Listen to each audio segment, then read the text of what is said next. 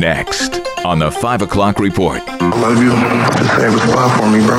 That's hard to don't have electricity. Frankly, I think it's intentional. Ongoing increases will be appropriate. Thank you guys for allowing me to live my absolute dream. Now, let's go to the newsroom.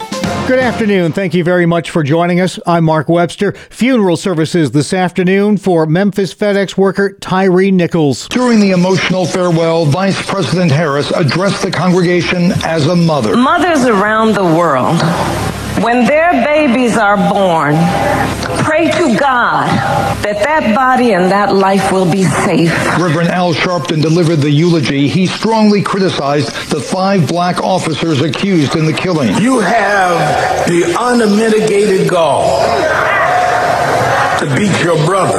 At the very end, Tyre Nichols' family spoke, his brother. I love you, and just save a spot for me, bro. Steve Futterman reporting from Memphis. That funeral was delayed several hours by an ice storm that has gripped much of the South, causing hundreds of accidents on the ground and thousands of cancellations and delays in the air.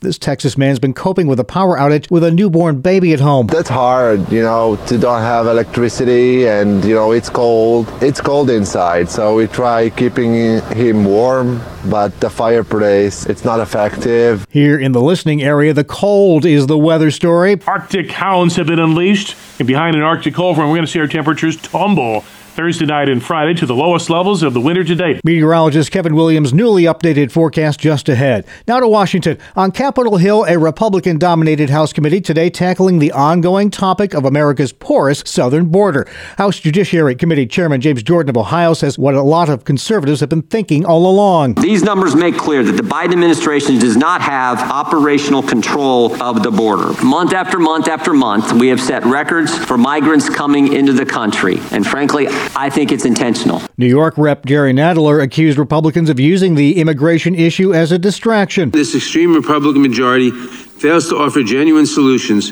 and resorts to political theater.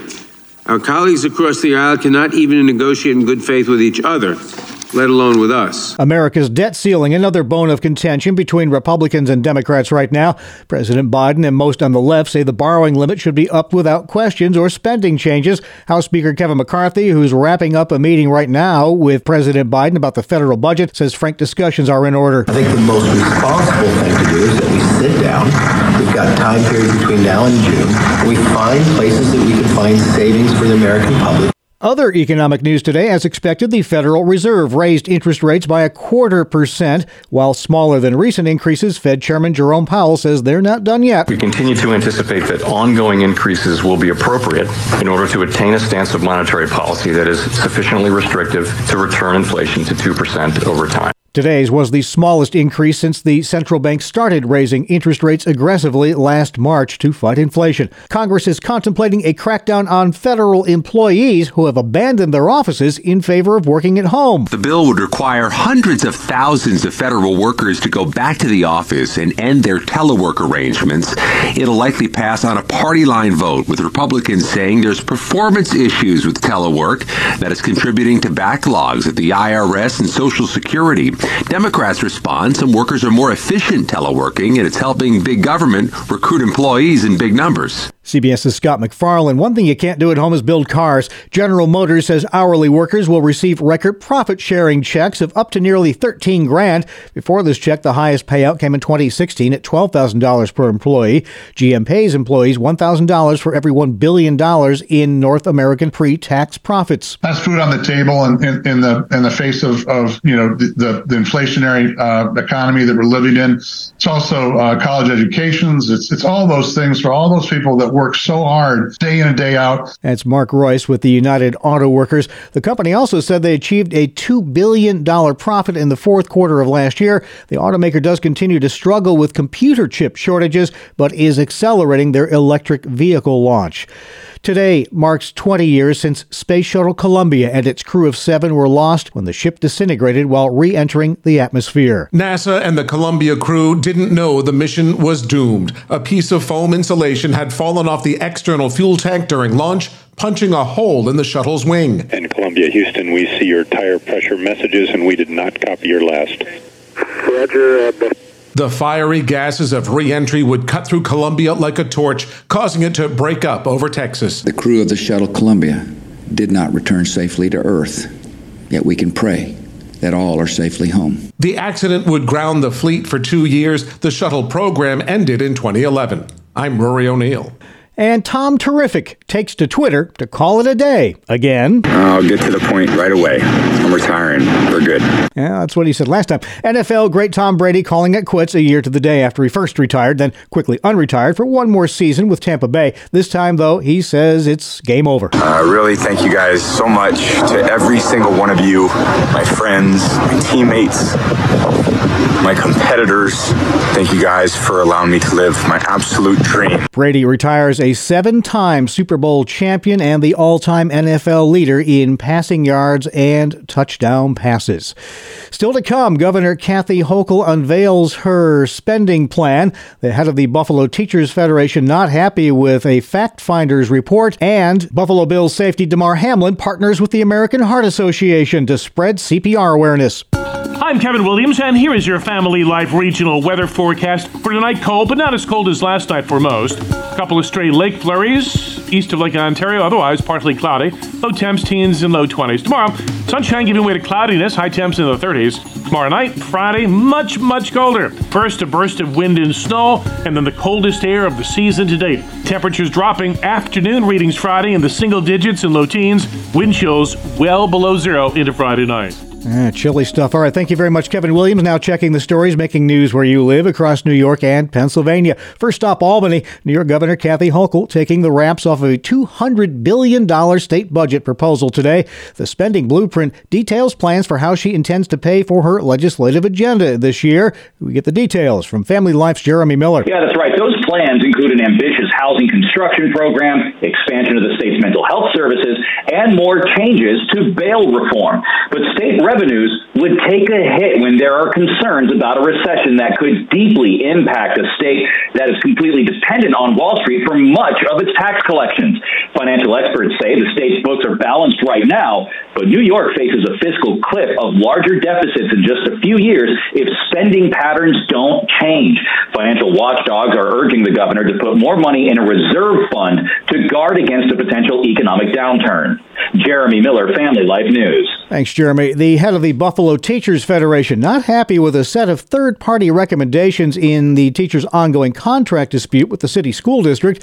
BTF President Phil Ramore tells WGRZ the fact finders found a lot more for the district than they found for teachers. You go into fact finding, feeling that there's going to be something for either side and that either side is going to disagree with. But this thing here is completely one-sided. Among the fact-finding recommendations is that the BTF accept the district's $225 million wage package versus the teacher's $1.6 billion plan, which that report called unaffordable.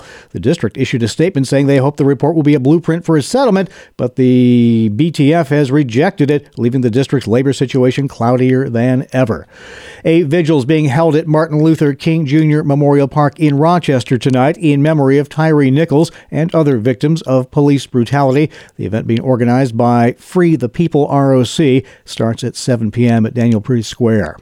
A very strange story out of Rochester as well. A man in custody after he allegedly set an apartment on fire, not his, then put on some of that resident's clothes and started helping himself to the fridge. Rochester police say it happened on the second floor of a Saratoga Avenue apartment complex. When the apartment resident walked in and saw what was going on, he and another person managed to hold the suspect down until police arrived. First responders also able to quickly douse the fire, but not before it burned a hole in the living room of that apartment.